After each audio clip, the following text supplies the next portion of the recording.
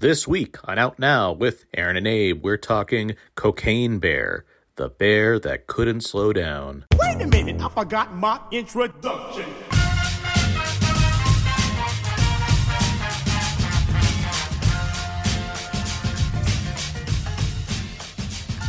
We are now recording, and this is Out Now with Aaron and Abe. I am Aaron, and Abe is unfortunately not here. He has some family business to take care of this week, but Out Now is a film podcast where Abe and I discuss new movies weekly. We dig into movies, be most spoiler-free review, the occasional commentary track, or some other fun movie topic. This is episode 523, 523, and this week we are talking Cocaine Bear. That's right, the bear that has cocaine is the movie that we're going over. And joining me to discuss Cocaine Bear, we have from Slash Film and co-host of the Go Flix Yourself podcast and the 10 to 1 podcast. He has visions, dreams, and passion. It's Brad Oman. Hey, that's me. Also joining us, and also a host of Go Flix Yourself and the 10 to 1 podcast, keeping Laporte safe from Yayo, it's Ben Conowitz. Hey, it's me. I'm here. I did it. Sorry, I did a little cocaine before the show. I shouldn't submit this to the police.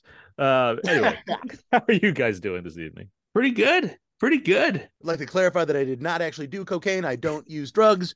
But yeah, I should have taken some cocaine before we watched this movie. That's what I'll say so far. How are you, buddy? I'm doing well, and I'm glad to have both of you guys back here. It's always fun to have the duo of Brad and Ben on to this podcast.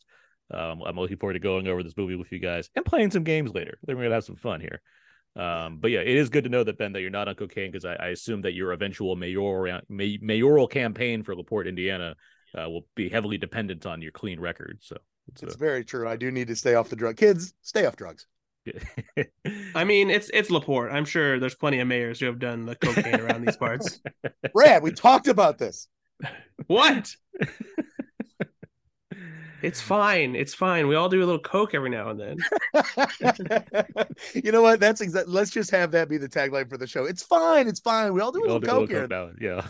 That should be your campaign slogan, actually. Yeah, there you go. Put it on a shirt. All right. Let's get to some show notes real quick here. First up, new commentary track.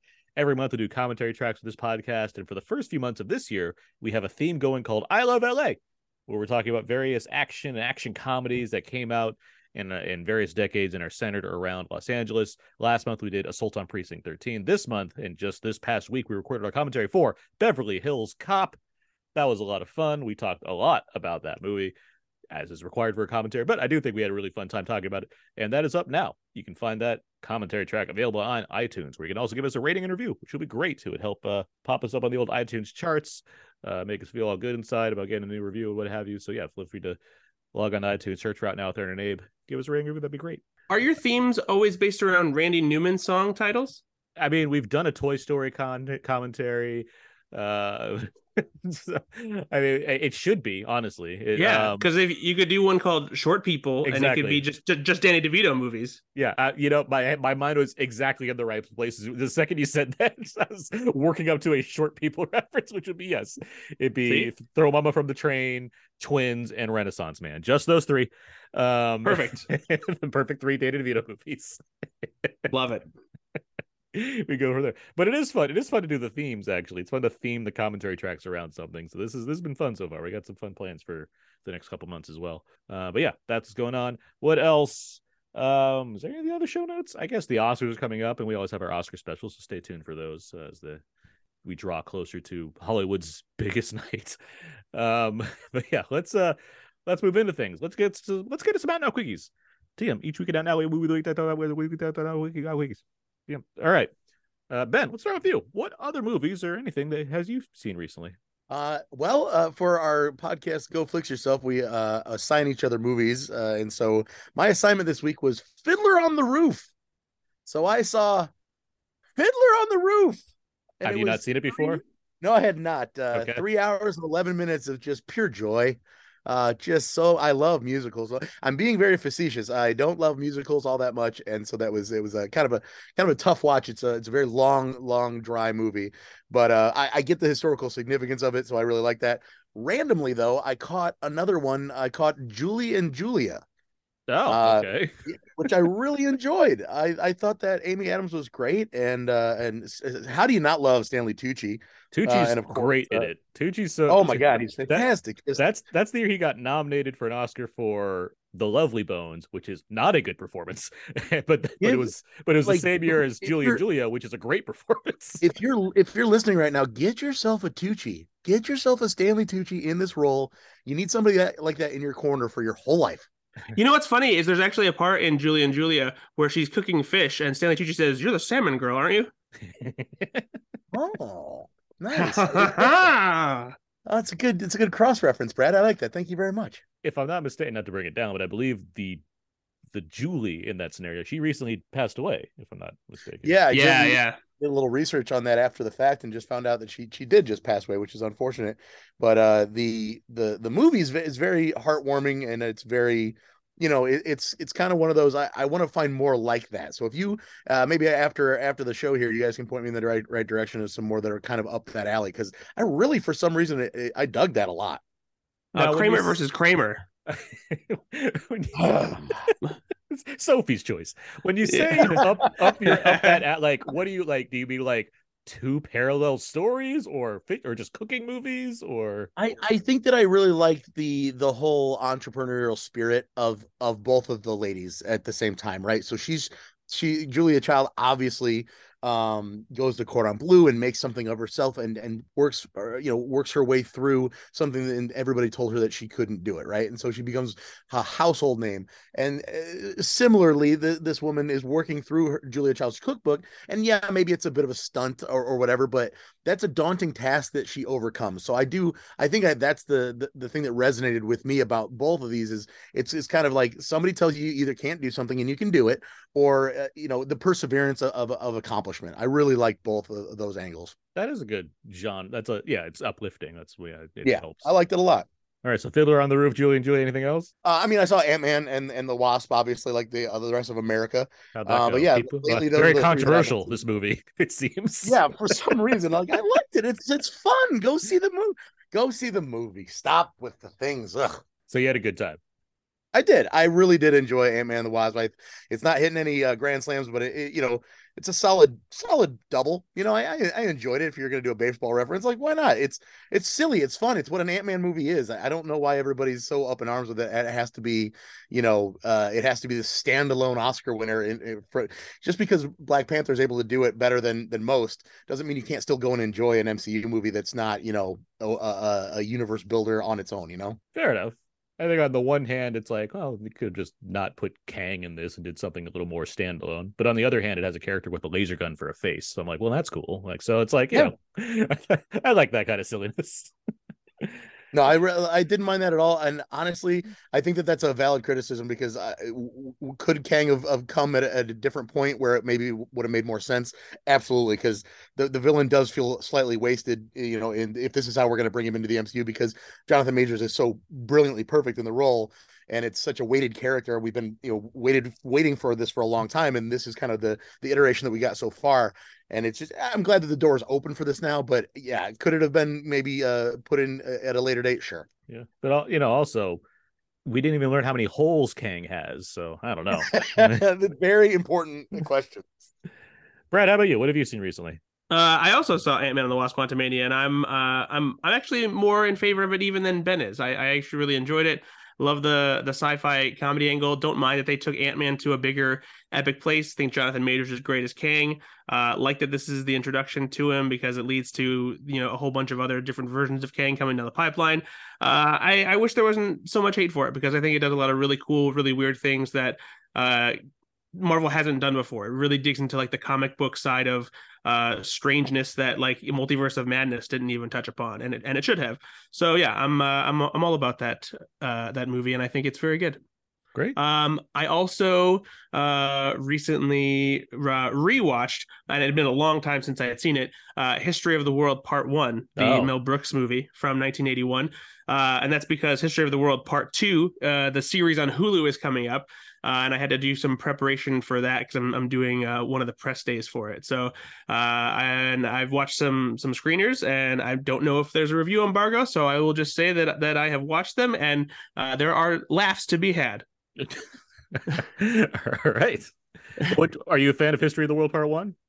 Yeah, I don't think it's one of my favorite Mel Brooks movies, Sure. and I think that the format works better as a TV show than it does a movie. There's still some really funny stuff in History of the World Part One, but I like the concept and the premise more applied to television, and I think that it's going to work better with this with Part Two. Yeah, you're saying you think that because you don't because it's an embargo, so you can't tell. I have no idea. I have no idea. If you had to, if I had to guess, this format is specifically tailored to television and works very well for it.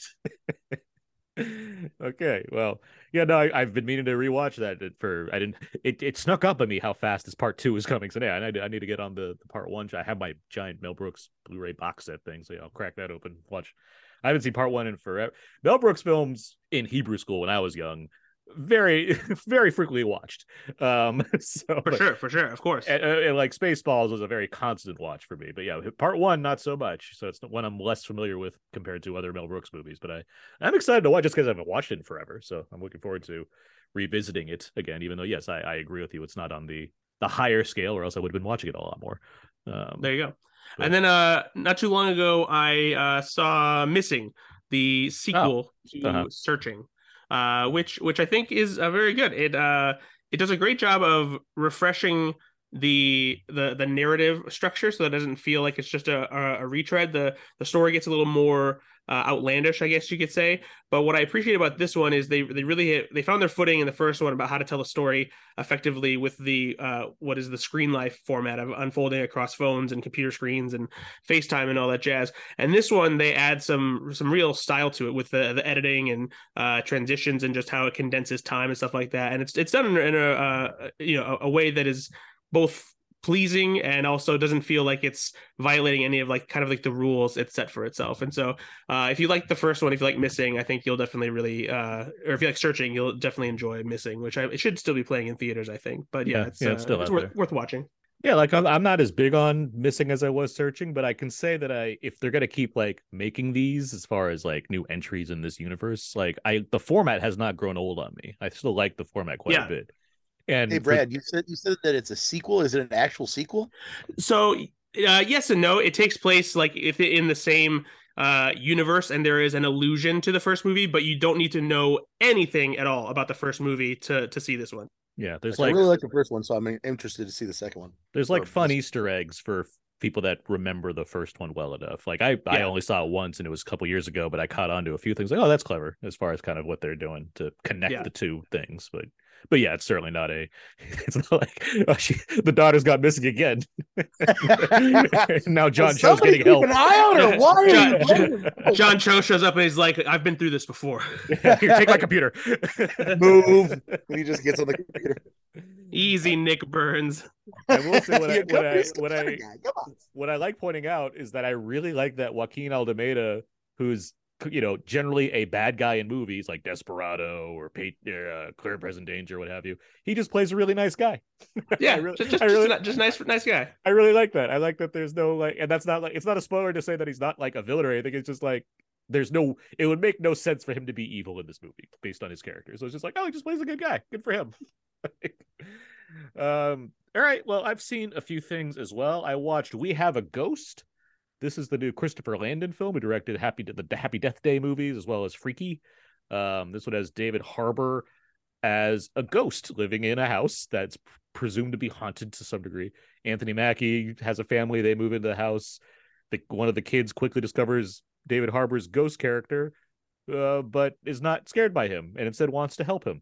And that's where the movie goes. Harbour can't talk. He just plays like a silent ghost throughout the movie, but it's a really strong performance from David Harbour. A very strong silent performance. The movie itself is fine because it's a Netflix film. I don't know if that meant Christopher Landon just wasn't either like getting notes or not, but like it's 2 hours and 7 minutes. I'll be generous and say it's 2 hours because there's like 7 minutes of credits, but it's still very long for a movie like this, where I feel like this premise could be really contained in a tight 90 and be a better movie. However, it's still amusing. I enjoyed the movie well enough as far as, hey, this was on Netflix. I could sit down and watch it and then move on with my life. So not like the most glowing of recommendations, but I still enjoyed the film as far as being, liking David Harbour and stuff, liking Mackie and people and stuff. Like it's fine. I just wish it was, more condensed, so it wouldn't be so over long. Oh, if I could interrupt real quick to mention something else that I forgot that I saw because it was terrible, but your Netflix commentary reminded me of it. And that's Your Place or Mine, the new romantic comedy with Ashton Kutcher and Reese Witherspoon. There's comedy in it? Oh no, that's the thing is someone made a silly mistake and forgot to put jokes in this movie, right? And to make sure the leads had any chemistry or that the story was remotely interesting. It is so boring and just not funny. And I don't know how this movie made it through so many. Maybe there weren't any checks or balances or anything, because like someone should have read the script and been like, we need to do something about this because there's nothing here.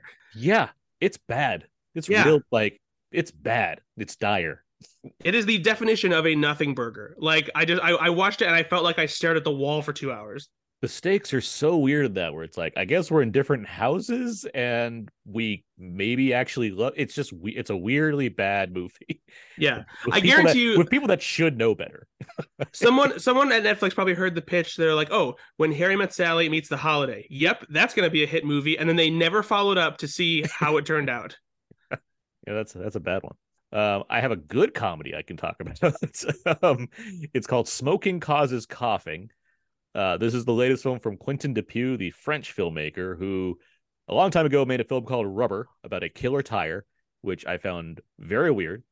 He's made other weird movies, but in the past few years, he's come in with a few movies that just crack me up, including Deerskin and Keep an Eye Out and Mandibles. These really weird French comedies that just make me laugh a lot. And this is the latest one, so I was automatically excited by it. And it's a very weird movie where it's set in a world where there is a crime fighting team that uses like the powers of the ingredients of cigarettes to kill their opponents. But then that's not even like the main focus of the movie, because it gets to a point where they're like, all right, we defeated our latest villain. And when I say superheroes that do this, it's like Power Rangers style. Like it looks exactly like old Power Rangers episodes, except much gorier. Like they kill their enemies and like it's very bloody. But then again, not even the focus of the movie, because they eventually just sit down and tell campfire tales, and we start to hear like other random stories of them trying to scare each other. As I said, it's a very weird movie, but it's also very funny. I certainly recommend his other films, and this one is no different. I could like them to varying degrees, but like this one still made me laugh. So Smoking Causes Coughing. Interesting. I've never brought myself to watch any of his movies because I do like weird stuff every now and then, but I haven't bitten the bullet yet. I saw Rubber when it came, or not when it came out, but I watched it in 2016, I believe, and it's a very, very, very, very weird movie. Rubber is very like advanced tier as far as his films go, but I would say like Keep an Eye Out or Mandibles are really like, they're accessible. They're very funny movies, but they're also like, they're weird, but not weird as far as off-putting.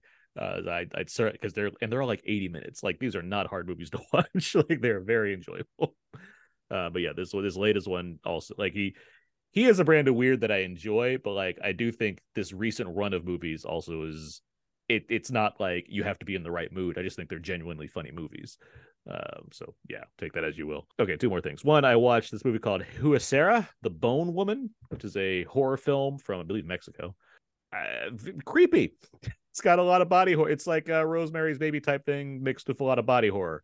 Yeah, that's I don't really like delve into it too far, because it's just, if you like, horror movies that have a lot of body horror in them, it's got some good jumps and good scares and good creepy sound effects to really emphasize the fact that there's a crazy bone woman out there trying to go after a pregnant woman. And last thing, I watched Megan, the unrated cut that's now on Peacock, because I was curious. Ooh. As listeners may recall, I liked Megan well enough. I wasn't over the moon for it, but I thought it was, fun.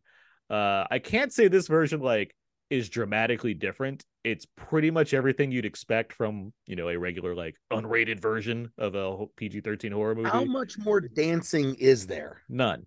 The additions are a couple extra shots of some gore based off the kills that you're already aware of in the film, and it's pretty much a logical, yeah, that's the thing they would cut if you had to make it PG-13, and more F-bombs, including one from Megan that is actually pretty funny. But like, if you're to choose between the two, yes, obviously you'd choose just this version because it's like the definitive version of the film. But if you've seen Megan once and you're like, that was good and I never need to see it again, this one's not exactly going to like change your mind here. Like it's still the same movie. So take that as you will. But it's on Peacock now streaming. So if you have Peacock and you feel like watching Megan again or for the first time, that's the one to watch. So yeah. All right. That's Now Quickies. So, yeah, let's move on now. Let's get to some trailer talk where we talk about the newest movie trailers of the week, when it's coming out, what we thought of it, what have you. This week we're talking Strays, an upcoming comedy featuring Will Ferrell, Jamie Foxx, Will Forte, Randall Park, Isla Fisher, all as the voice of dogs, some of them being stray dogs. And the film revolves around basically these strays wanting to get revenge on their owner, or former owner, that is. And that seems to be the gist of the story. So but Brad, let me jump to you first. What do you think of this trailer for Strays? I maybe this will hurt my credibility, but I think this looks pretty funny. It's a pretty simple premise. That's basically, to me, it just feels like a raunchy version of Homeward Bound, but I'm okay with that. I like the people involved voice wise, and I'm not upset about what I saw in this trailer. There's some pretty great laugh out loud moments. The fact that Will Forte is in it, I think, also lends a little bit of like, maybe this is going to be funny, because Will Forte doesn't just do a bunch of stupid shit all the time. But I'm interested, and I'm cautiously optimistic that this will be pretty funny. I should note that this film has Phil Lord and Chris Miller as producers, and it's from director Josh Greenbaum, who directed Barb and Star, Good of Vista Del Mar, a film that I know a lot of people really like. Yes, it's very good. With that in mind, Ben, how about you? Any thoughts on the trailer for Strays? Yeah, so first things first, voice casting these days, and these days meaning like the last basically 20 years, is it stunt casting if you're just casting famous people that just have distinctive voices? I mean, do we really need Jason Sudeikis being the voice of the Red Bird in Angry Birds? Is that something that it's the role I know him by, so I don't know what you're talking about. You're just so used to seeing like it's Red Bird, Ted Lasso, Ryan Reynolds, Will Ferrell, and all these things, when back in the day you didn't even know who voiced Jasmine or Aladdin, and they were great because they were great voice actors.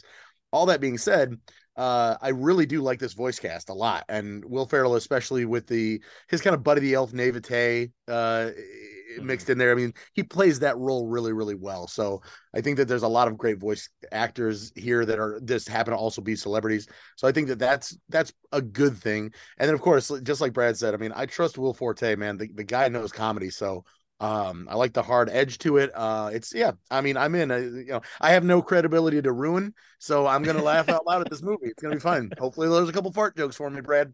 I think there will be probably some good dog shit jokes too. Yep, there you go.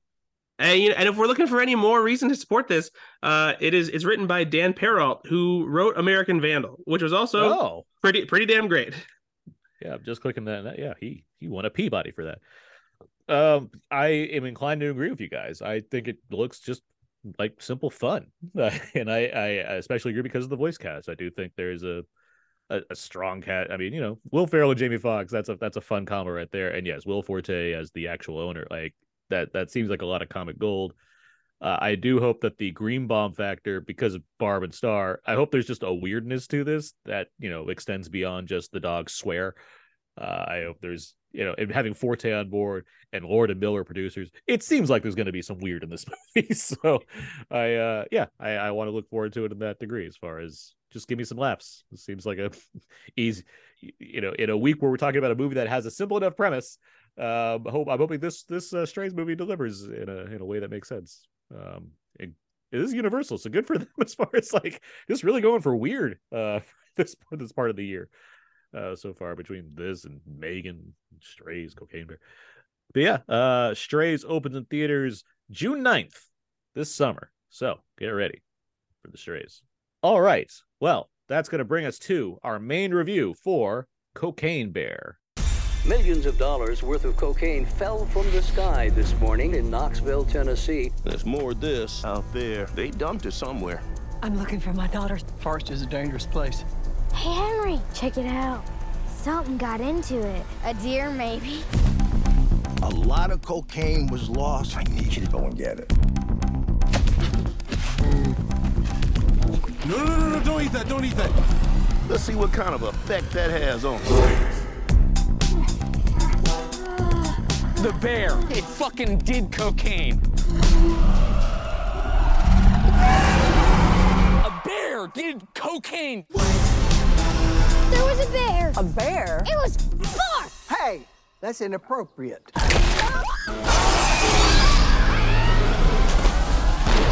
You're safe. Bears can't climb trees. Of course I can. Okay, that should have been some of the trailer for Cocaine Bear.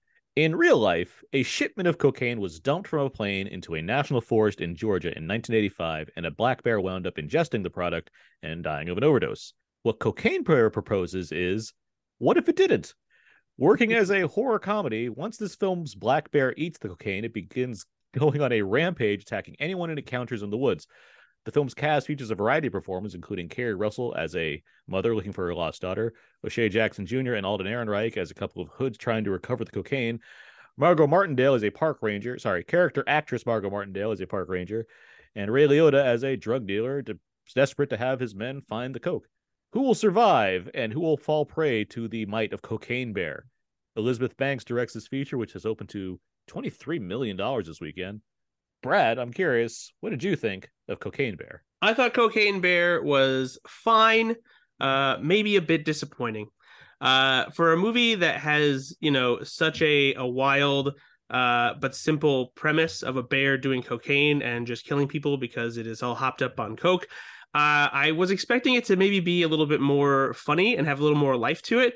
But there's just far too many lulls and just like completely dead zones in this movie where nothing interesting is happening whatsoever. Like this is a script that could have used some punching up as far as the humor is concerned, or just could have used some punching up as far as having more gruesome scenes like the ambulance chase, because that was, I think there was never a high point after that the movie reached, and it struggled to maintain any real momentum after that.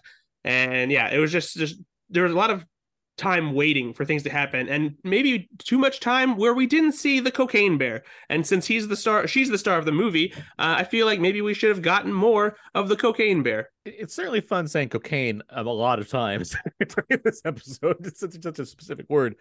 I hear you on a lot of the points you're making. I want to hear from Ben now as well. What did you think of Cocaine Bear? So they really just swing and a miss for me. It was very boring. For a movie called Cocaine Bear, like, you shouldn't have to get excited, like ramp yourself up in the movie. I checked my watch, my Apple Watch, like 9 times to see what time we were at. I'm like, come you need on, to specify that it was an Apple Watch. Hold on. Yeah, I don't want to make sure that people know that I'm not rocking a Casio over here. Okay.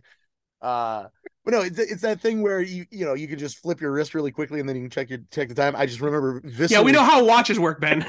You know what? Because it's not like I'm pressing the Seiko button and making the nightlight go on, Brad. I'm not doing I have that. a Timex, so I do press I don't generally check the time, but I do have a Timex. As opposed, I'm not, when some of us don't make Apple Watch money, like the proprietors of many businesses in Port Indiana.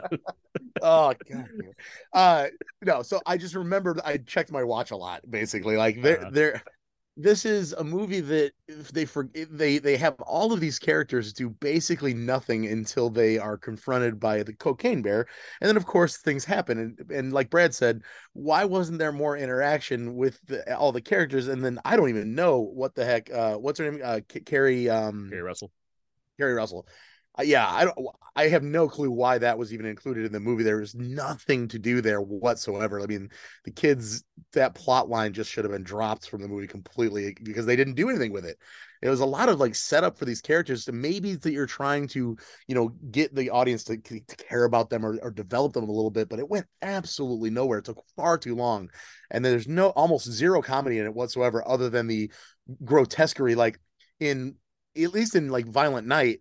When it was violent, that was also funny. This was violent and it was like, oh, violent, but not a lot of comedy came from that. But then they also didn't write any comedy, so I don't know what the hell this movie was, but man, it was boring until like there were like 4 scenes where I'm like, oh, that's about it. Well, it seems like we're all going to be in agreement a lot this week because I similarly was not big on Cocaine Bear. It certainly seems like a film with potential, as I think we all agree, because it's called Cocaine Bear. I think like the biggest hurdle I thought I was going to have was just getting behind the lunacy of this, because I remember, as Abe would recall if he was here, I was the one that was sort of down on this trailer because I know this story, and I don't know, for some reason the announcement of this movie made me think it would take it not necessarily more seriously, but not as, I don't know, slight as this film tries to present the concept of Cocaine Bear, mainly because I feel bad for the real bear, and I'm not exactly happy about them shipping the actual bear stuffed all around to help promote this movie. It doesn't really make me feel very good about that, but because it died. I mean, like, it's not a good story. It's really sad that just this innocent bear died. As far as this movie goes, separating these things too, I was able to get over that fairly quickly. But watching this movie, I agree with you guys. It's like, I feel like there's so much potential in a lot of stuff, but they just don't know what to do with it. Like that hospital there, the ambulance chase is very fun. And it's like, why is this not the whole movie? Like, how is it hard to maintain this kind of momentum? And instead you have an assortment of characters. Some are better than others in terms of getting just stuff to do or just being able to work on their own. Like, I think Isaiah Whitlock Jr., for example, he's actually funny here, and he doesn't even do much with the bear, but I like his presence.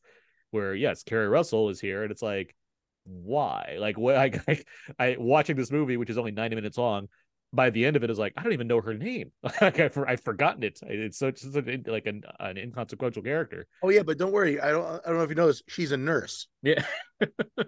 Yeah, I was certainly aware that she was a nurse. They made that very. And also, it felt like nothing ever really came out of like people coming into contact with cocaine. Like, like, I mean, those two kids, they take a spoonful of cocaine, and like that's all that really happens is they don't like the taste. Like the one kid, the boy, he's somewhat affected, but not in a way that's really significant to the movie. It's just more like he's hyper, but it's like he just seems like a kid on sugar. Like, that's not what cocaine is. Yeah, it feels like it feels like everything really needed to be ramped up to meet the lunacy of the premise, and it just didn't get there. Yeah, and there's also like some really clumsy storytelling too. The one part that absolutely baffled me, and to the point where like it felt sloppy, and it made it seem like that they realized that maybe they needed to cut like 10 minutes out of the movie somewhere, is when after they get to the cave, O'Shea Jackson Jr. and Alden Ehrenreich and Ray Liotta, they do a thing where he mentions he's like you saw what the bear did to that hiker, and it does like a very quick 5-second flashback to them seeing the red bearded hiker.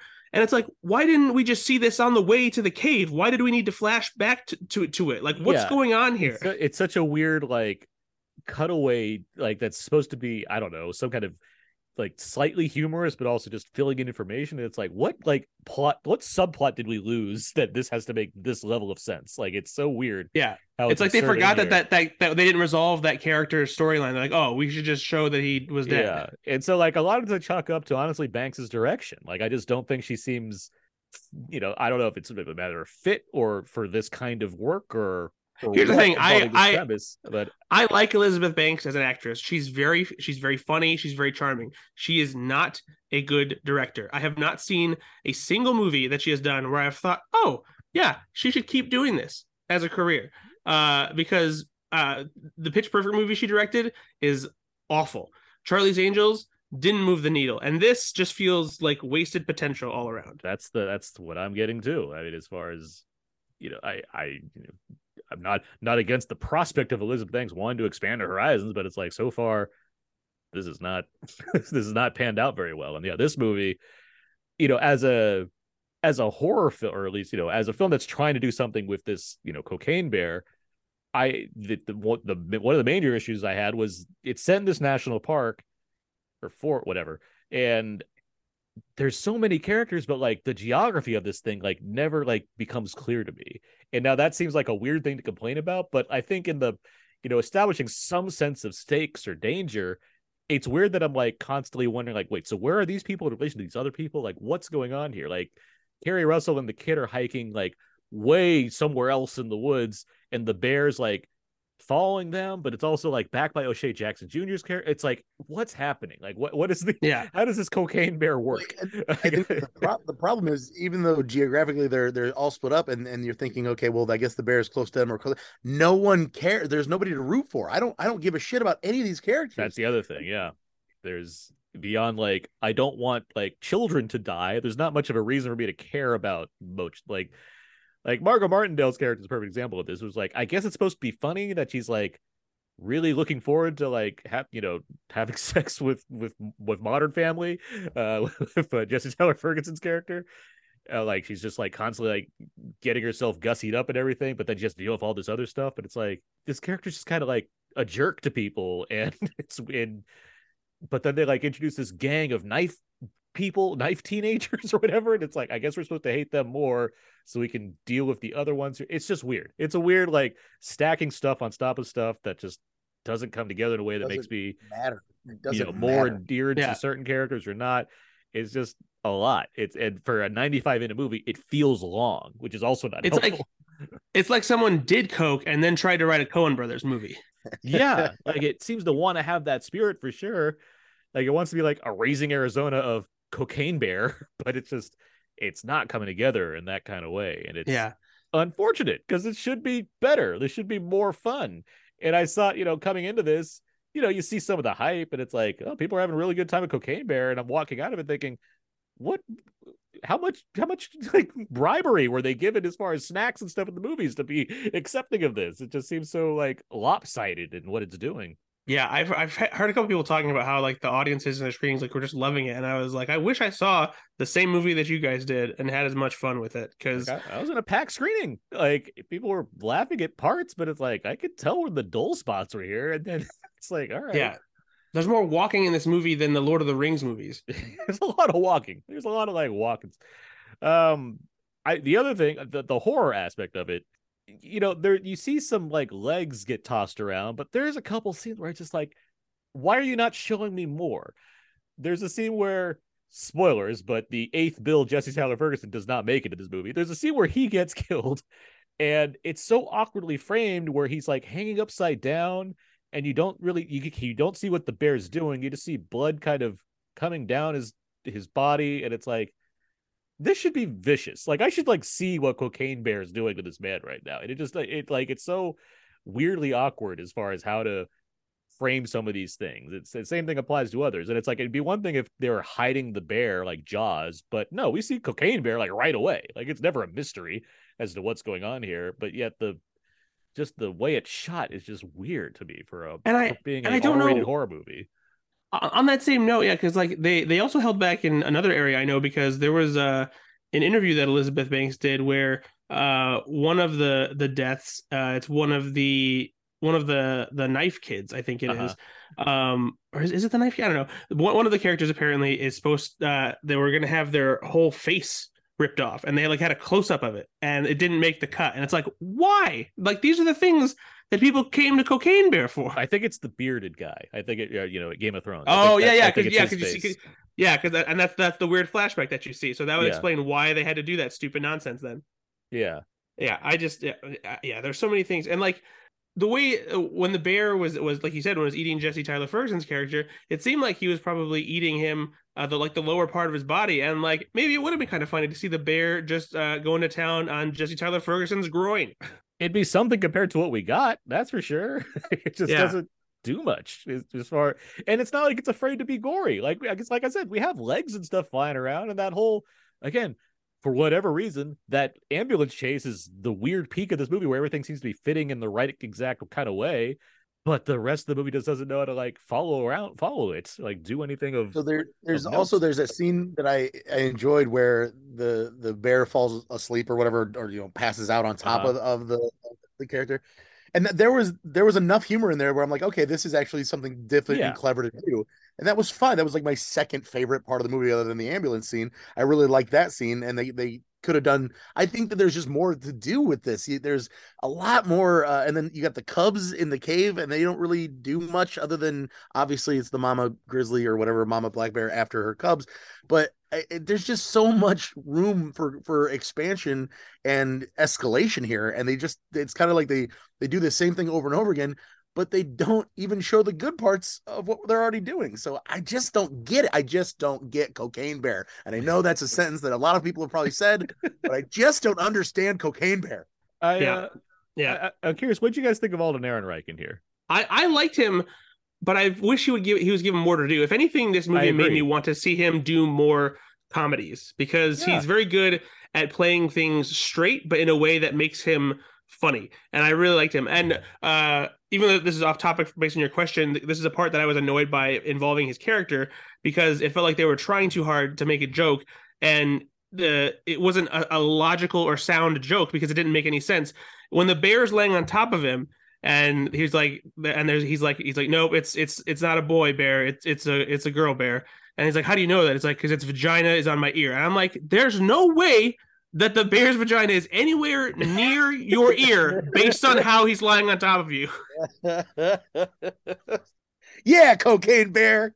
I agree with you about Ehrenreich, because I do think he, based on not whatever about Solo, because he's good in Solo, regardless of the movie, however you feel about it. But I mean, I liked him in Hail Caesar and the things he did. He was in a few things before that I appreciated him. So like seeing him here, it's like, I'm happy he's working and doing stuff, because I know the whole Solo situation just put him in a weird like spot as far as like what's next for him. So like I'm just happy if they were still making a lot of comedies, I would love to see him do more comedies, because he was good in this movie. And I was trying I felt like if this movie like really wanted to take a perspective, it makes sense to be him and O'Shea Jackson Jr.'s character. But like the sections we get with them, it's like they're entertaining, but it also feels like there's a lot of let's just let these two guys go, but they're not like comedians where they can just trade quips. They need like stuff to do. And like when they give them stuff to do, it's fine. But like you said, Brad, there's a lot of walking in this movie. And when it's just like these two guys walking, or them walking with one of the knife kids, or, as Whitlock Jr. It's just like, oh, we need some energy here. And this movie just misses out on how to like do more with what it has, which should be, weird 80s shenanigans or Cocaine Bear stuff. Yeah. What else? What other did any other like cast members stand out to you guys? Ben, did any other cast members like do it for you? I didn't mind the park ranger. What is her name? Margot Martindale. I didn't mind her and her she was at least chewing some scenery and having some fun with it. So I really did not mind that. I wish every character had as much life, breathed into it as that one, because I mean, I didn't need to get a huge backstory. I knew who that woman was immediately by her getting all dolled up and smoking a cigarette and then blaming the kid. Like, I get it. I get who you are. You're not a great person, but you're just trying to make it through, and you also have a gun and you're going to try to save the day. Maybe like it shows that there is a way for this movie to introduce a character that's kind of fleshed out already, and then just cut to the meat of the scene. And a lot of the stuff with her, at least, felt that way. And I wish they just would have done that with other characters. Like, hey, let's just flesh these out immediately, let the audience know who they are, and then have them fuck around with the Cocaine Bear. But that's obviously not what we got. I did like Aaron Holiday, the guy who played the one knife guy who is walking around with O'Shea Jackson Jr. and Alden Ehrenreich. I thought he was pretty funny. Is he from anything? Like, I kept trying. Like, for one thing, he reminded me of like young Sam Rockwell. Like, that's the look that I had for him. But like, is he? Yeah. I didn't think about that, but yeah. As soon as you said that, that's absolutely right. But I was wondering, young Sam Rockwell. Get it? Because the cocaine. Geez. Apparently he's on Euphoria, which at least one episode, which the kids like, and he was also in Sharp Objects for 5 episodes, I guess. Oh, okay, all right. I was curious because I know like one of the medic guys, like he's a big like comedian and TikTok star, which I knew nothing about until after the fact. So it's like, okay. Yeah, no, I recognize him because I keep seeing him pop up like on viral videos online. I was like, oh, there's that guy. Good, yeah. And again, that's the best part of the movie. So it's like, all right, this does working. What did you guys think of the bear? Like the look of the bear? Because obviously it's big CG bear. I would say I'm of the mind of it looks fine as far as, hey, they did the job as far as making it come to life, but I never got over the fact that it wasn't real. If you know what I mean. It never looked bad enough that it took me out of it. You could tell that it was, they didn't use a real bear, and they wouldn't for obvious reasons these days. Sure. If it was, the 70s or 80s, they definitely would have used a real bear for a lot of shots. But yeah, for the most part, I thought it looked pretty good. I just wish that there would have been a little bit more escalation as far as like the bear gradually getting more and more hopped up on cocaine, because it felt like they kind of started at like 80 and then got to 100 like in the middle of the movie and then kind of stayed there. I wish it would have gotten like a little sniff of the cocaine and like was acting weird and stuff like that before, and then would gradually build up to like more and more crazy rage. I feel like that would have worked out a lot better. But otherwise it was just like Ben said it earlier, it was kind of like just variations on the same thing. It's like, oh, the bear's nearby and he found more cocaine. Okay. Yeah, I agree. It should be more like it should be more like Hulk, the real Hulk or the comic Hulk, as far as it gets angry or gets bigger. This cocaine bear should do more and more cocaine and get crazier and more, even, faster and stronger. Like anything to kind of give us more with this premise, like you guys are saying, as far as you have something good here, let's explore that.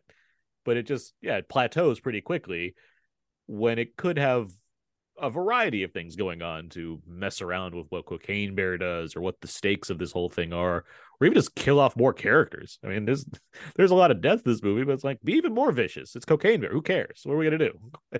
We're going to save these characters for the sequel? We can kill more people off. Kill some kids off. That's what I say. Make it ruthless.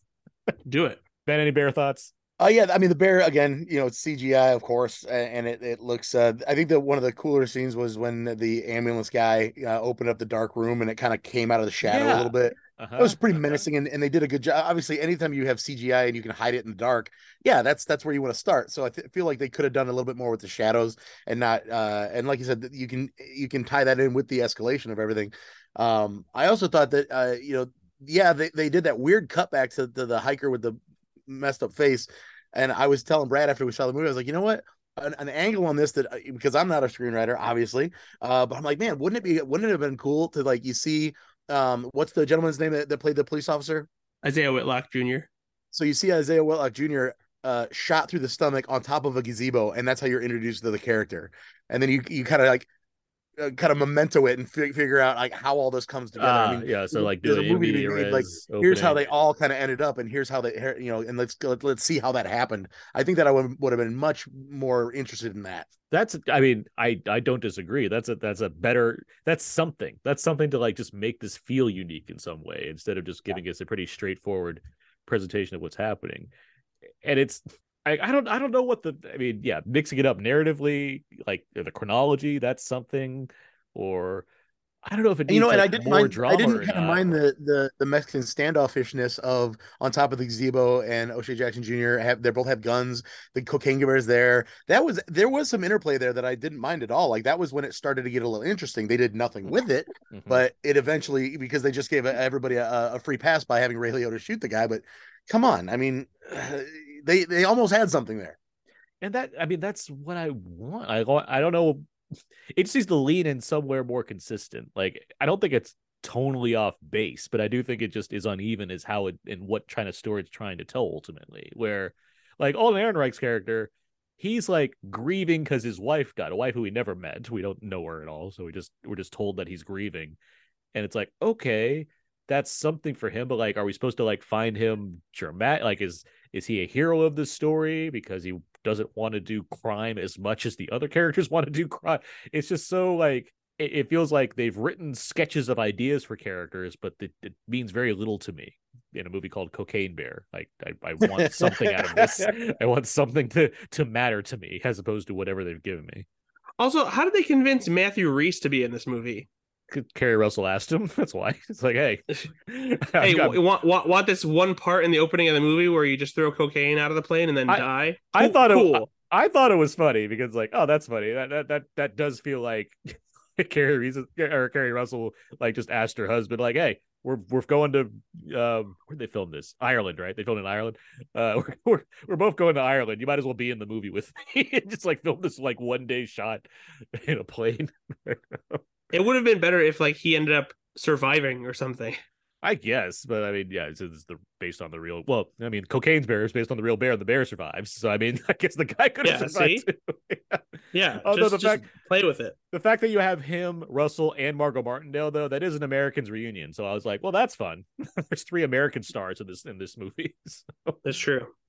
It was very strange that he was like, "I'm Carrie Russell's husband," as if it was weird.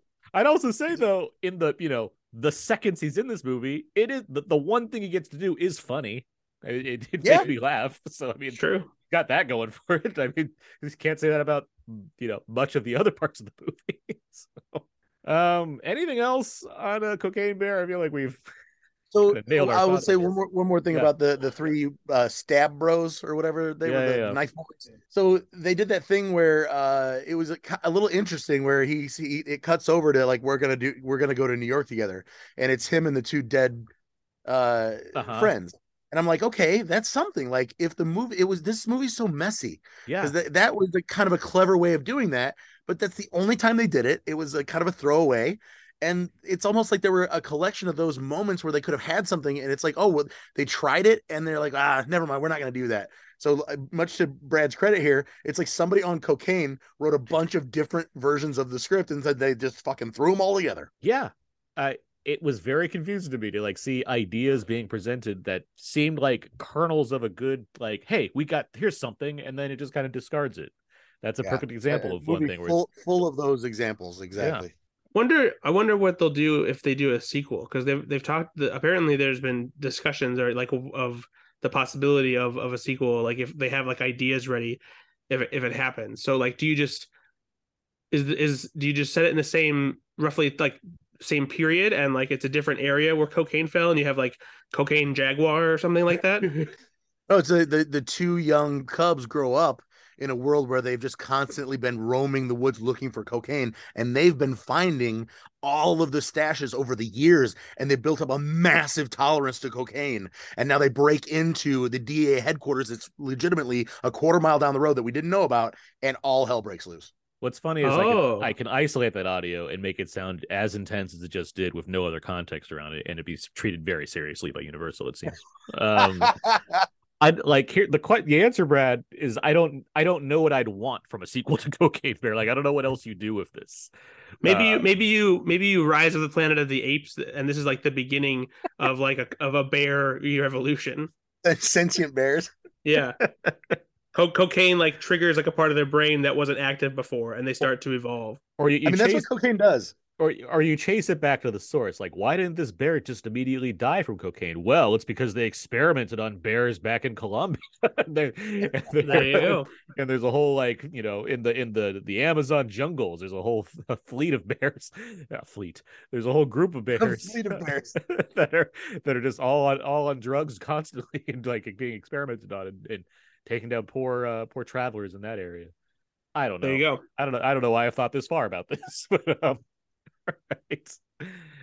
Cocaine bear on a plane. See, here's the thing: a movie like Snakes on a Plane, I'm not going to sit here and say that's a secret masterpiece and everyone needs to go and see it, but I do think that's a movie that knows how to deliver on its premise better than Cocaine Bear.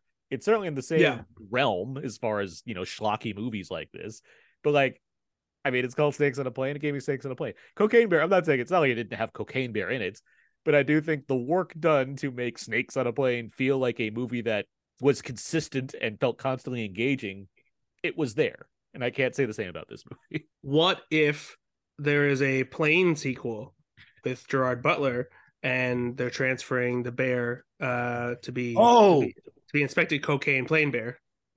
Anything set in the plane verse, I'm all in for, because that movie is fun.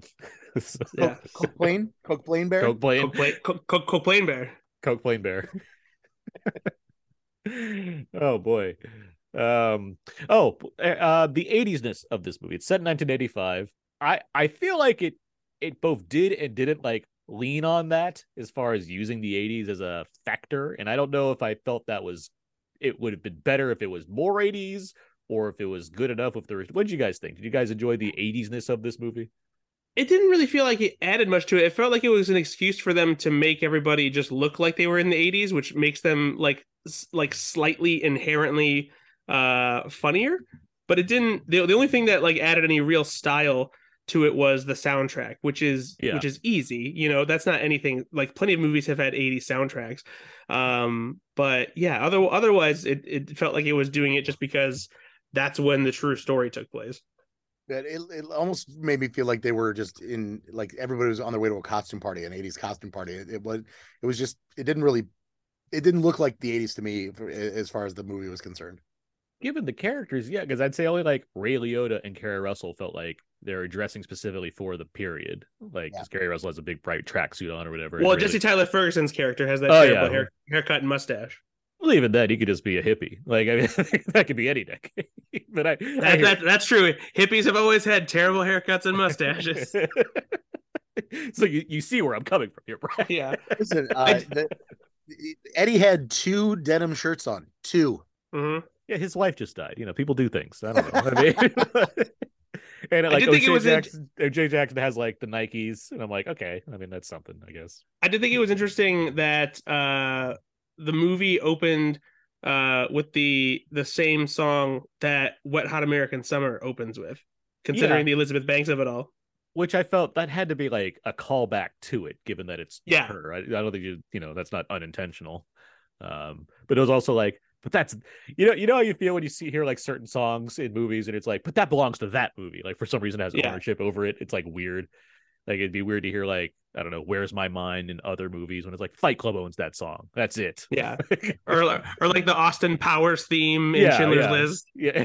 Exactly that. Yes, exactly that example.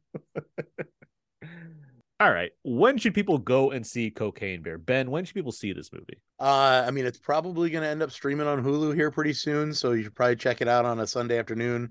Maybe, you know, after you wake up, you're a little hungover, you really don't want to pay attention to anything, but you want to fast forward to see some Cocaine Bear kills. Well, it won't be on Hulu. It'll be on Peacock. It's Universal, yeah. So we'll get the unrated version of Cocaine Bear.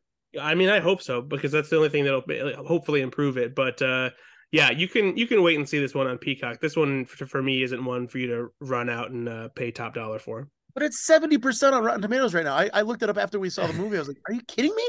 People like this? Okay, well, I'm out of touch with the kids." I'd say the average rating is 6.2 out of 10, which that feels accurate. That feels a little closer. Yeah, especially because, like, I didn't hate it. You know, I was disappointed by it, but like, for me, it's not. This isn't like any of us being snobby or being like, oh, this was so stupid. Why would anybody make a movie about a bear doing cocaine? It's like we were ready to have fun with this movie, and then just went real flaccid. I agree. Yeah, that's an alligator or a crocodile. Yeah, like, my anticipation wasn't super high, but I'm still, you know, I'm all for a big stupid premise or a big schlocky movie. But yeah, this one just felt poorly done in that realm. So yeah, I'd say Peacock is fine, because I wouldn't race out to theaters to see Cocaine Bear. But yeah, not one where I'm like, oh boy, you really gotta get on the Cocaine Bear train to keep up with the kids and what they're into right now. Do better, Cocaine Bear. Do better. Oh, Cocaine Bear train. There you go. Okay. All right. Well, that's been our review for Cocaine Bear, and that's gonna push us over to the next section of our show here. What time is it? I think it's time for some games.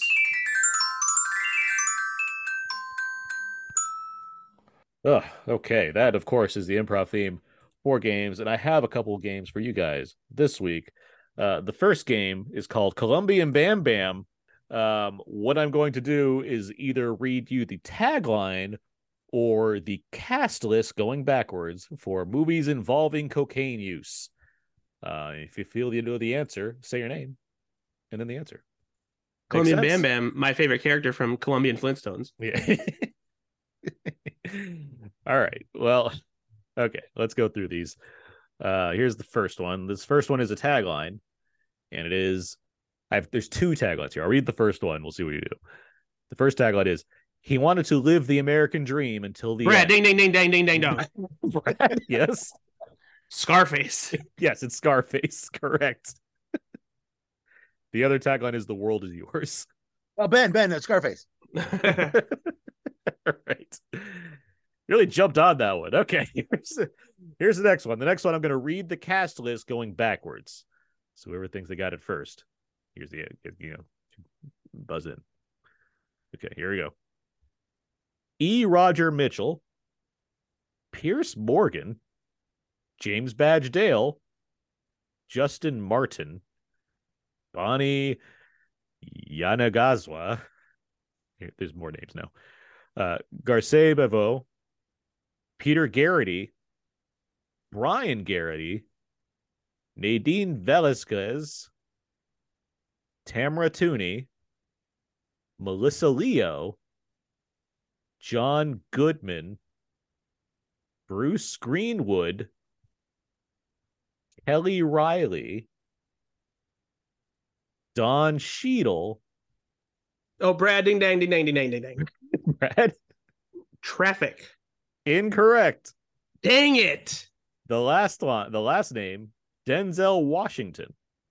Don Cheadle and Denzel Washington and John Goodman were in a little film called Oklahoma. That is not correct. Well, I'm blanking on this one. This would be Robert Zemeckis' Flight. Oh, yeah. Because he did the boozing. My 11th favorite Robert Zemeckis movie. How could I forget? John Goodman's his drug dealer who gives him lots of drugs to get over his hangover because that's how things work. And then he goes from hangover to flyover. Exactly. He rolled it. All right, but Don Cheadle killed the Tox Report on that one. All right, here's the next one. It's a tagline. They alternate. 3 decades of life in the mafia. Right, ding, ding, ding, ding, ding. Brad's really into the dinging. Okay, yeah, Brad. I like it. Oh, now I think I'm wrong though. But okay. The Godfather Part 2. Incorrect. I like that you went for a sequel. Ben DeSeal? Ben to bang dang boom boom. Yeah. The Godfather. Incorrect as well. Ah. It is Goodfellas. Yeah. The only other mob movie. Yeah. The only thing Scorsese makes too, mob movies. That's it. Yep, that's it. That's all he does. Famously. He makes mob movies and shits on Marvel movies. Martin Scorsese does that. The two things that put on the tombstone: maker of Gangster, detractor of Marvel. R.I.P. Okay, here's the next one. Here's another cast list. Okay, let me find a good place to start this list from. Okay, Patrick Fugit, Phoebe Tonkin, Chloe Fineman, Olivia Wilde, Samara Weaving, Ethan Suplee. Brady Bing Bong. Yes.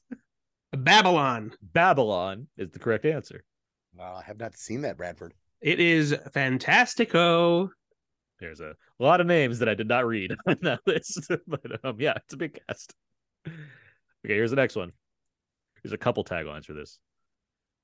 In the game of seduction, there is only one rule: never fall in love.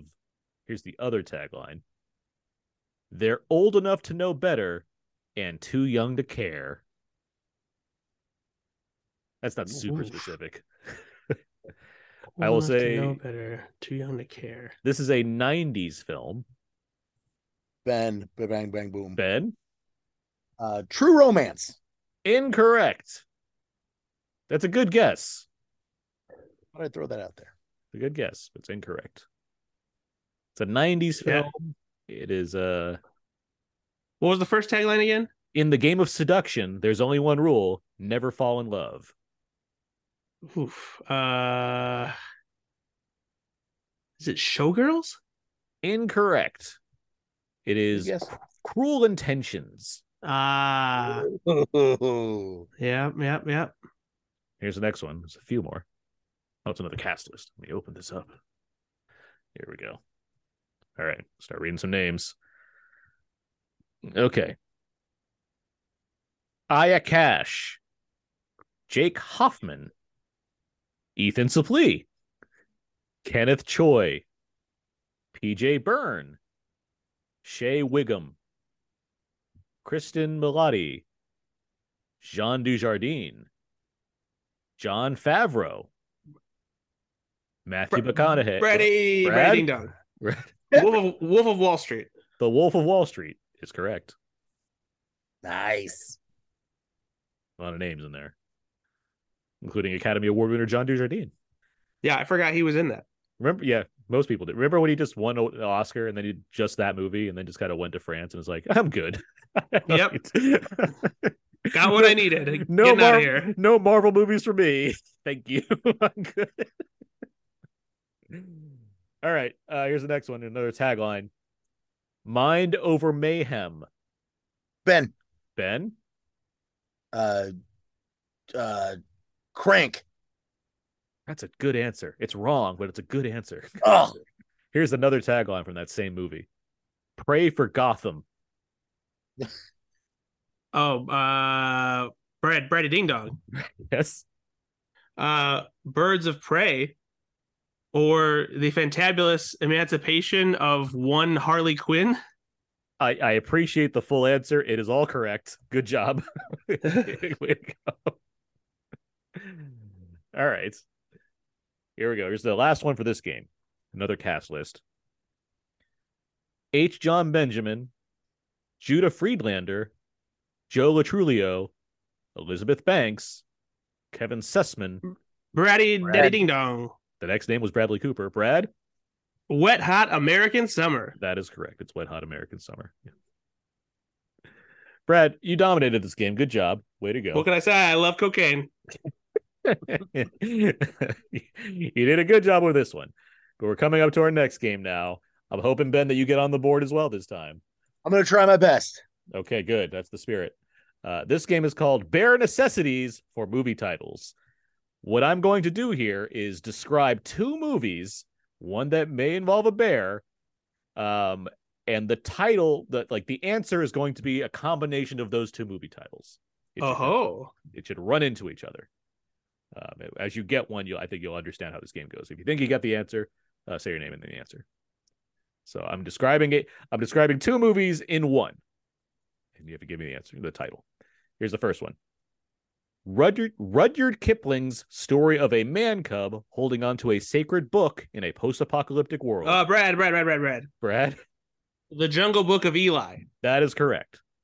Nicely done. You got it. So you got the hang of this. All right.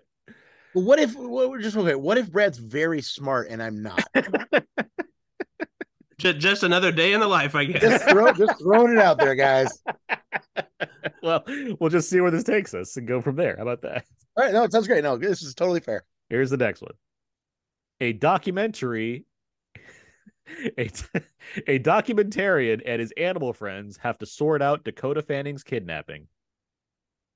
Oh, Brad. Brad? Grizzly Man on Fire. That is correct.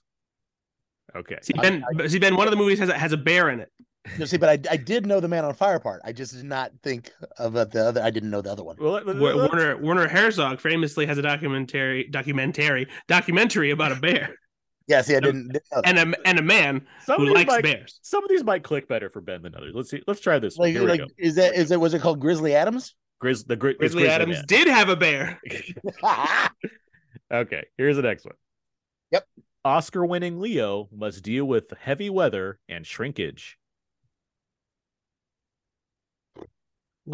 Oscar-winning Leo must deal with heavy weather. Oh, Ben. Oh yeah, I got it. Revenant Man. Revenant Man is correct. That's funny.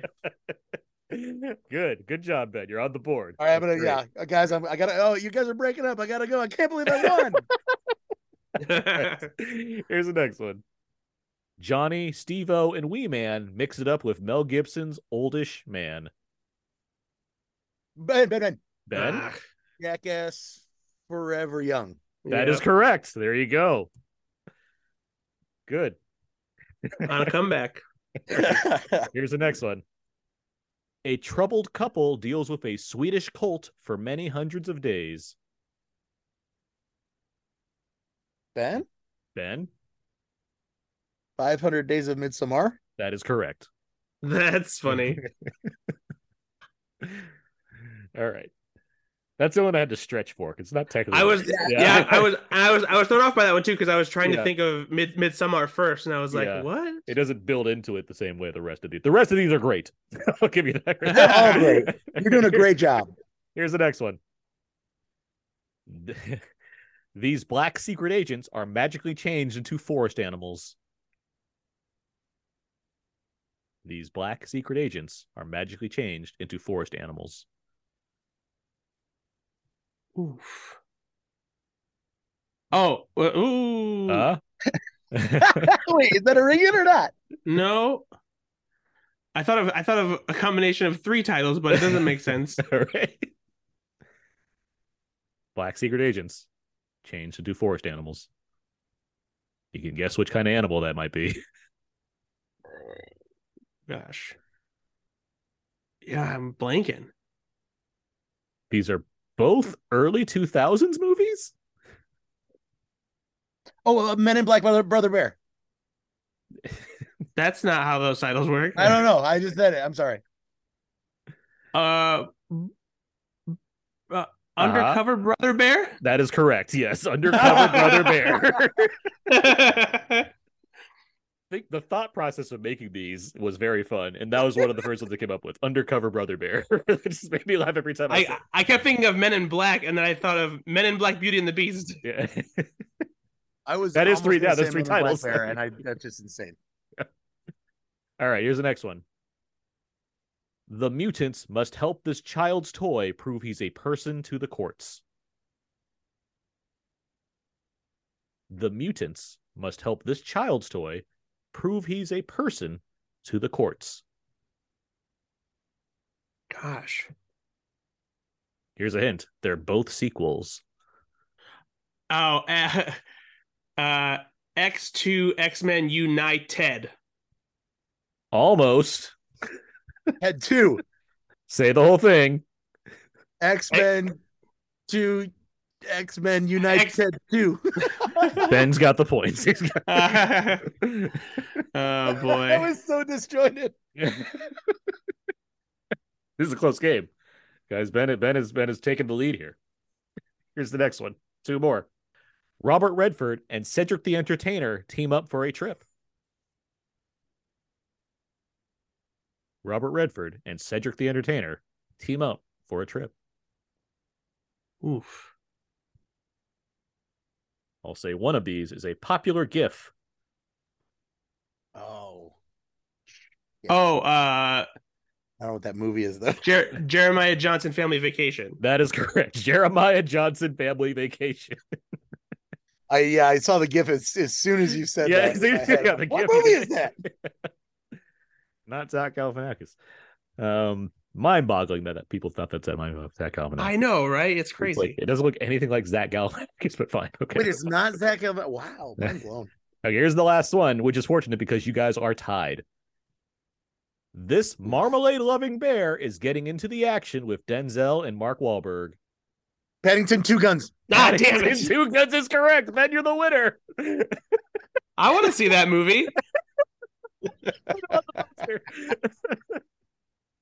Oh, that game was That's very fun. entertaining. I was very happy. Good That's stuff. a great game, man. That's a great game. Yeah, good stuff. All right. Well, good. You guys both won a game, so look at that. Hey, We did it. All right. Well, good. That's our games. Let's move on now. Let's get to our last segment here. Little out now feedback. We'll go over the various questions and answers on our Facebook page. Facebook.com/Out Podcast. I asked a number of questions of the listeners, and they give some answers. And then we actually got a question this week as well. So, Ben and Brad, feel free to throw in any answers you might come up with as I go through these. But here's the first question we have here. What are some great movies featuring lead characters deeply under the influence? Irene has Harold and Kumar Go to White Castle. Scott writes this one, Cocaine Bear, Wolf of Wall Street, Scarface, Blow, Trainspotting, Sid and Nancy, Pulp Fiction, Traffic, and Requiem for a Dream. Chris has Drugstore Cowboy, Leaving Las Vegas, and Fear and Loathing in Las Vegas. And Philip writes A Scanner Darkly. Very good, but not quite great. I really like Scanner Darkly, actually. And Brad, any drug movies that you really like?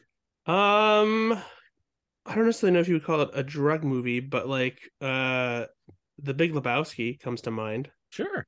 I think the Hangover, parts of the Hangover would fit into that. They get drugged. That's, yeah. Pineapple Express, of course. Oh, Pineapple Express, yes.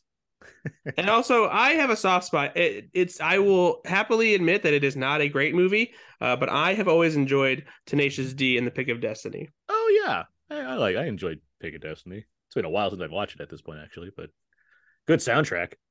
Great soundtrack. Great Master soundtrack. Exploder, I love all the time. I can listen to that all the time. It's great. Let's see. Okay, next question we have here. What are some great movies featuring horrific animal attacks? Chris writes The Revenant, Boar, and Slugs. Irene has Grizzly Man, made by a documentarian. Catherine has Cujo. Jordan Rath, friend of the show, has Piranha 3D, goes for absolute broke and it works. 3 Double D, not so much. Todd Leavenow, friend of the show, writes Prophecy, specifically the sleeping bag scene. And Philip has The Ghost in the Darkness. Any favorite horrific animal attack movies? I mean, I'm a big defender of Lake Placid, personally. That's fun. I think that's a bonkers movie, and I really, really like it. Sure. The Gray. Gray's a great movie. For what it's worth, there are some pretty cool death scenes in Anaconda. I like Anaconda. King Kong, the Peter Jackson one. A lot of horrific animal deaths in that movie. Yeah. Or animal attacks, that is. Yeah. I mean, the bee scene in Wicker Man. Yeah. Sure. Yeah. All right. Let's see. Next question. What are the wildest films based on true events? Chris writes, Catch Me If You Can, and I'm hoping Cocaine Bear viewing next week. We have bad news for you, Chris. Whoops. Oopsie daisies. Philip has Memories of Murder. What are the wildest films based on true events? I mean, The Wolf of Wall Street comes to mind. That's a pretty wacky, crazy movie. Yeah. Yeah, put that on my tombstone. The Wolf of Wall Street, a wacky, crazy movie. Put it on the poster. Yeah. Yeah. I'm trying. I can't think of any that are like absolutely like wild or unbelievable. Most of the true story movies are like, oh yeah, that makes sense as a true story. There's one I'm trying to think of where it's not a true story, but it like says it is in like a way that's so over the top, like it's a very over the top like comedy or something, but it says like based on a true story, but it's like meant to be a joke. But I can't think of what that is. It's throwing me. Oh yeah, I remember. I know what you're talking about. I can like picture it like it's something like based on a true story, even though it's like the most outlandish, like obviously not based on a true story thing. Yeah, it's just like a good gag. Yeah. Anyway, all right. Next question we have here. What was Ray Liotta's best performance outside of Goodfellas? Christopher writes Field of Dreams. Scott has Something Wild. Chris has Easy, No Escape. Philip has Copland Gets My Vote. And Peter Paris, friend of the show, writes Something Wild, and that includes Goodfellas. What's the best Ray Liotta performance? I'm not gonna lie, I really like No Escape. Like that movie, I saw that when I was I think a teenager, and it was a lot of fun. Nobody's mentioning Operation Dumbo Drop. Well, that's everyone's favorite Doug E. Doug performance, but I don't know about Ray Liotta. Like he's fine in it, I guess. But that's fair. Narc. That's a very good point. Narc is my answer for this question, by the way. I think he's amazing in Narc. Yeah, they pretty much named the ones that I would have named. Oh, there you go. All right. What would you rather deal with? A rampaging bear, deadly alligators, giant snakes, or angry sharks? Philip writes, at least you could more easily see the bear coming, plus you'd be on land. Wouldn't like my chances, though. Chris has, either way, we're fucked. Can we go with angry ducks? So that's what would you Angry Birds? I'm gonna watch it. Angry Ducks, yeah. Featuring, it would have Will Forte to counter. That'd be hilarious. Counter Jason Sudeikis in his iconic performances with Redbird. So rampaging bear, deadly alligators, giant snakes, or angry sharks. What are you dealing with? I gotta go giant snakes. You deal with you'd be like, I can handle this. They're the slowest movie, slowest moving. I'm just gonna get on in the middle of a Walmart parking lot and I can see them coming. Are they the slowest moving? Anaconda's move pretty quickly in that movie. I mean, compared to the other things, Cocaine Bear, I jumped on top of a ambulance, an 80s ambulance, so it was at least going 40 miles an hour. Right, fair enough. I'm gonna go with the sharks just because I want to live dangerously. Oh, okay. Whoa, this is the least popular. Nobody wants to do that. Why would you put yourself in the? No, Brad, don't do that. No, I mean, from what I understand, punching a shark in the nose will pretty much get rid of the problem. So I'm just gonna start throwing fisticuffs and take out as many as I can. See, yep. I feel that way about the alligator. I don't know why. I just feel like I don't want to that's something I'd want to deal with compared to the other ones. Man. The bear seems difficult. That just seems like, oh boy, like this thing's coming at me. It's angry. I don't know. It's not about the alligator. I feel like other things could get talking about like a if you've got like a cobra, right, but it's just a really oversized cobra and it can strike very quickly, that's terrifying. I guess I'm thinking of like the enormous snakes that would have to like slowly come after you like an anaconda. You keep saying slowly. Like, have you seen anaconda? Like, that thing's moving. It's coming Yeah, out. snakes are fast. Yeah. Snakes are fast, man. And they're like faster than an alligator. And when they're a double threat, they can be on land or the water. I don't want to deal with that. Oh, yeah. Right. You know what? No, I'm still. I'm Like staying Brad, with it. I'm staying with Brad's it. probably thought because he could be like, oh, I'm on land now. Yeah, Brad's like, can't I'm get me. standing in the middle of a Walmart parking lot, and the shark won't get me. Yeah, it's like, oh, it's in that pool tank. It can't get out of there though. How to get in that pool tank? See, yeah, safe. Smart, Brad. All right. Last question for the listeners: what are some great films about characters who get stuck in the woods? Chris writes The Ritual and Blair Witch. Ty Liebenau, friend of the show, has The Evil Dead. Great films about characters who get stuck in the woods. Yeah. I was just gonna say Cabin in the Woods for sure. Yeah. I don't know, Deliverance. You're stuck in there for a while. That's true. That's true. Okay. Our question we have here, this one's from Chris. So we have seen cocaine bears, scary annihilation bears, and rapey revenant bears. What do you think is next? Underwater bears, space bears, or fire-breathing bears? Well, we're gonna get an owl bear in Dungeons and Dragons. Oh, well, that doesn't sound safe. It's not. That It's big. doesn't sound safe. It's big and scary. I would love to see a fire-breathing bear. I feel like that has to exist in some form. Like, surely there's a fire-breathing bear out there somewhere. There's got to be. You would hope. Space bear. I'm interested in is that just like a large astronaut? Maybe. No, What that's, about just a bear that's a bear that did mushrooms instead of cocaine. what about Robo Bear? Ooh, Robo Bear. Oh, that could be something. Robo Bear. Yeah. Think Brad's about writing that script right now. Yeah. That's a good premise, Robo Bear. Would he be like would he be a force for good though? Like trying and he just like goes bad? One of those situations. No, it would be like a Megan situation where it's like they have one of those like those drones you see in viral videos all the time, the one that like can like jump around like an animal. But then somehow they the psychology of a bear gets programmed into it and it just goes on a killing spree. Like you're talking about like the Boston Dynamics robots. Yes, that's it. Yes, yeah, one of those, but it gets programmed with the killer instinct of a bear, and somehow also gets a mechanical bear head. Why not? This sounds like a winner. Yeah, I'm into this for sure. Well, good. That's good to know, and that's a good way to end off our Out Now feedback section. And that is, of course, going to bring us to the end of this week's episode of Out Now with Aaron and Abe. You can find more of my work, my personal blog, thecodeofzeke.com. Everything I do ends up over there. I also write for Leave Entertainment for movie reviews and Wise to Blue for Criterion and Blu-ray reviews. And I'm on Twitter at AaronsPS4. Brad Oman, where can people find more of you online? I'm at slashfilm.com, writing about stuff over there, editing stuff over there. You can also check me out on Twitter at Ethan_Anderton. And be sure to check out the podcast that Ben and I both host with our friend Nate Laux. We have Go Flix Yourself, a movie podcast that's gets a little bit more nonsensical and silly from time to time. And the 10 to 1 podcast, which is a review and recap podcast where we review and recap new episodes of Saturday Night Live. Great. Ben, how about you? Where can people find more of you online?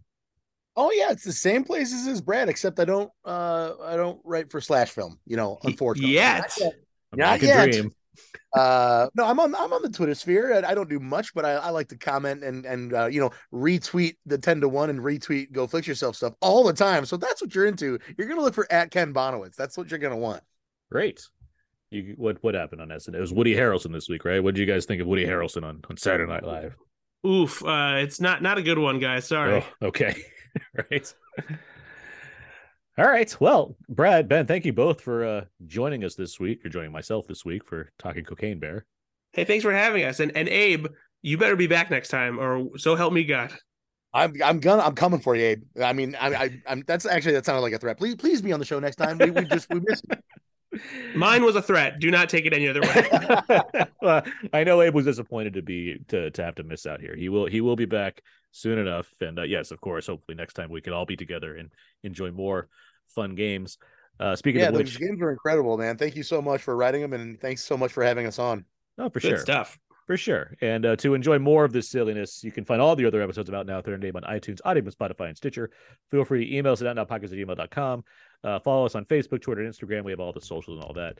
And of course, iTunes reviews and ratings, of course, so it's good to get those as well. Next week's show, we're talking Creed 3, the third Creed film. Creed is back, baby. But yeah, that's going to do it for this week's episode. So until next time, so long and goodbye. Peace.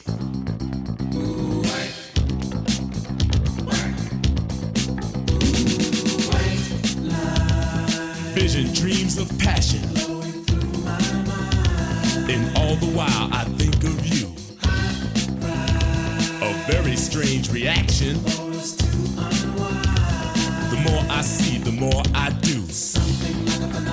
Baby. Tell your body to come along, but white lines blow away.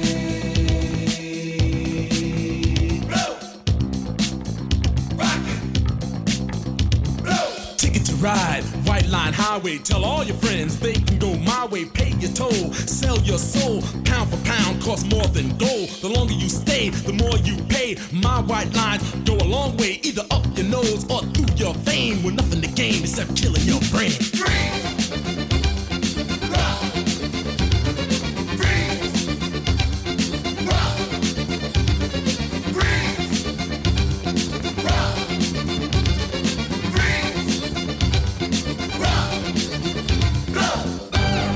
Higher, baby.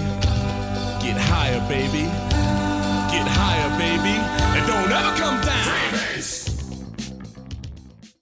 Brady Bing Bong.